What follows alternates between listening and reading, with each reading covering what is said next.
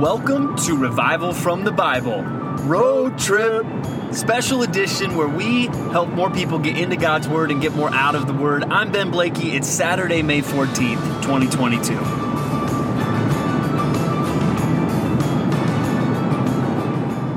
Well, now, for the second day in a row, we're coming at you from the road. Ben Blakey here with my co-host for these special editions, Pastor Charlie Matz. How you doing, Pastor Charlie? Good. Wonderful to be here. We are coming on the road again. We just passed a sign that said we are 14 miles from Twin Falls, Idaho, as we're recording this. So we are heading back to the Treasure Valley from Wyoming. I think yesterday, most of the feedback we got, I think, was about how fast you were driving, Pastor Charlie. Well, they don't want to know how fast I'm driving today, then. Well, maybe they want to know what we're eating for dinner. I bet you that's what everyone's wondering, right? Probably not. The things we picked up from the gas station, maybe not the most interesting thing. So let's maybe get to, like the Bible and something people really might want to get into. First, let's just talk a little bit about what we've been up to. So we were in Wyoming for a small regional conference of this group within the Masters Fellowship from the Rocky Mountain region. So we were there with pastors from Idaho and Wyoming and Utah, spending some time, and kind of the theme for most of the sessions was that we are the salt of the earth. What were the things that stood out to you, Pastor Charlie, from those sessions? Really just the fact of how many different ways salt is used, and thinking through the many complexities in unpacking the passage of us being salt. This idea of being a preservative in the culture. There was a couple other things too there. Right, and one of them was that salt was a pleasure enhancer because it made food better. It made food more tasty, and that was an interesting thing to me. Where even we should be people that are living life in such a way that people say, "Oh man, I want what that person has," because there should be a joy that Christians have, a joy in life. It made me think actually of what we've been learning in Ecclesiastes, and just a sneak peek for those of you listening to this on Saturday. If you come tonight or tomorrow, we'll be looking at the last passage there that really gets into just enjoying life one last time. I'm really excited for that. The final session really of the conference even focused on purity, which was one of the other things, just an aspect of salt. If we lose our purity, we will not be effective in making a difference in this world. And he talked about that especially for pastors. And one thing he said that I think applies to any Christian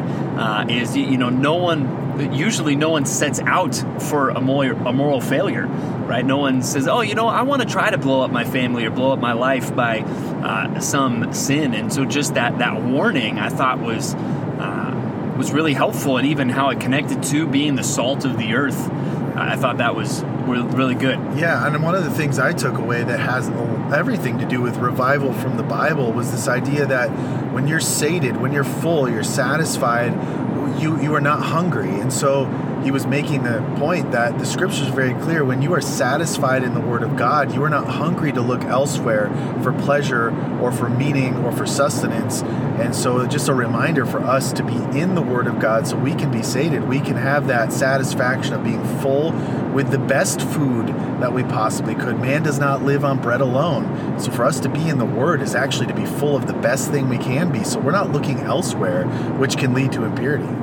Right. And it was good just to fellowship with other pastors doing ministry and seeking to teach the Bible throughout these few states. But as we get back into our reading plan, as we are headed back home, looking forward to being at Compass Bible Church, Treasure Valley this weekend. I mean, if they're listening to this, that means we made it home safely to upload this. But our reading today in the New Testament, it's Matthew 26, 57 through 68, Mark 14, 53 through 65, Luke 22, 54, and John 18, 13 through 24.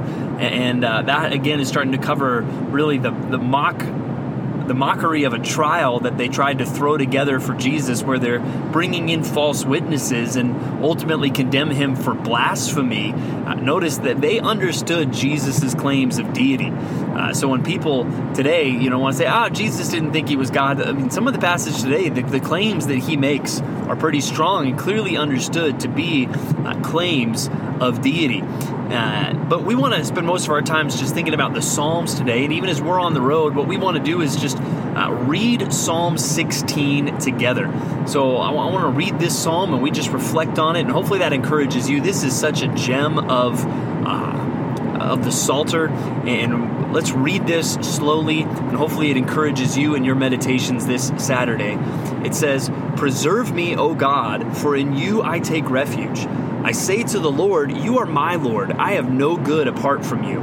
As for the saints in the land, they are the excellent ones, in whom is all my delight. The sorrows of those who run after another god shall multiply. Their drink offerings of blood I will not pour out, or take their names on my lips.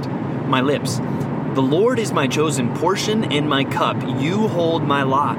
The lines have fallen for me in pleasant places. Indeed, I have a beautiful inheritance. I bless the Lord who gives me counsel. In the night also my heart instructs me. I have set the Lord always before me, because he is at my right hand.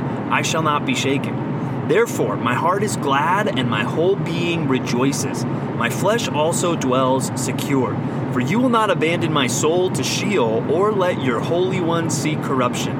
You make known to me the path of life. In your presence there is fullness of joy. At your right hand are pleasures forevermore." Such a beautiful psalm. Just reading through that now, Pastor Charlie, what kind of sticks out to you from Psalm 16? Really this idea, again, going back to this whole point that God is our complete satisfaction. We're totally satisfied in him. We live the life that we were designed to live originally.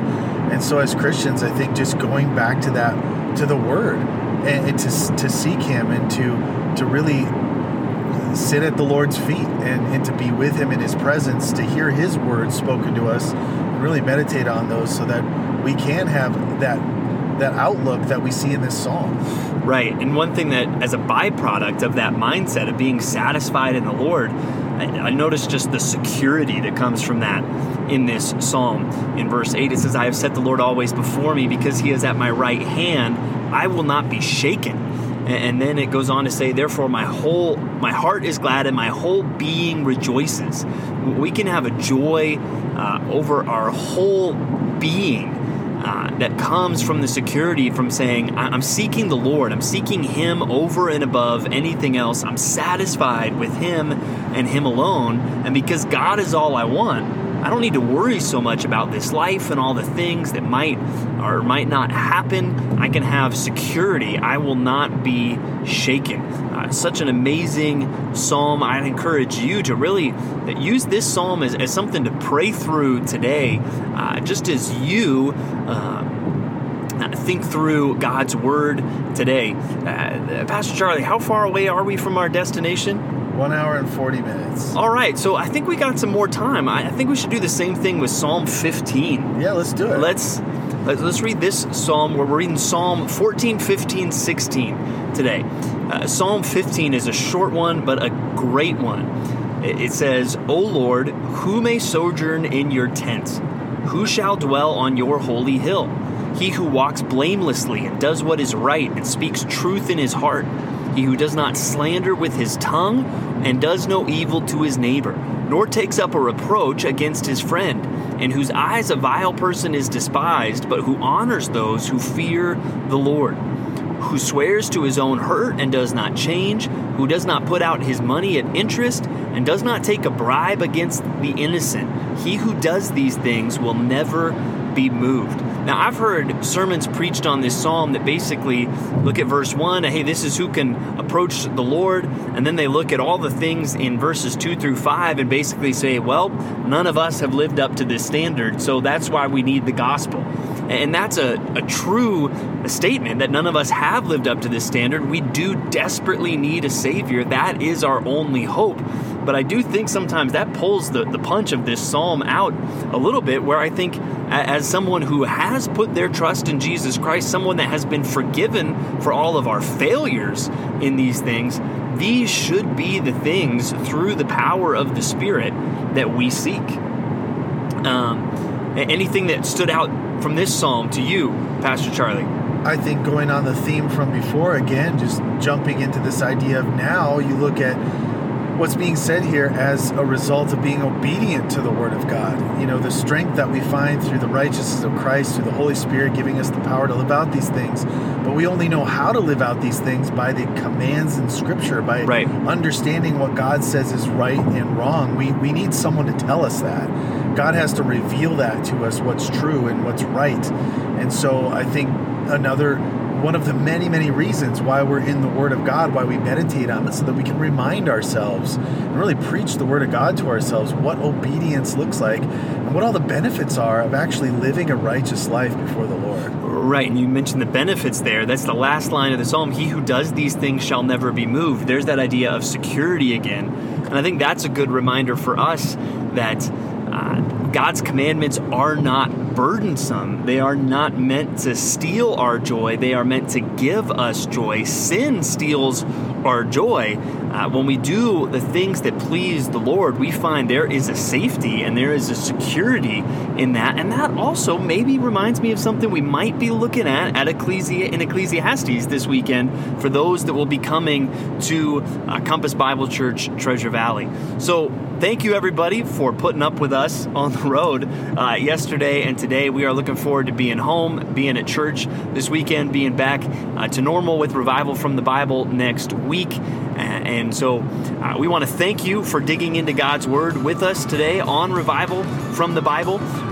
For more resources, go to revivalfromthebible.com. For more information on Compass Bible Church Treasure Valley, go to compassbible.tv. The grace of our Lord Jesus Christ be with you.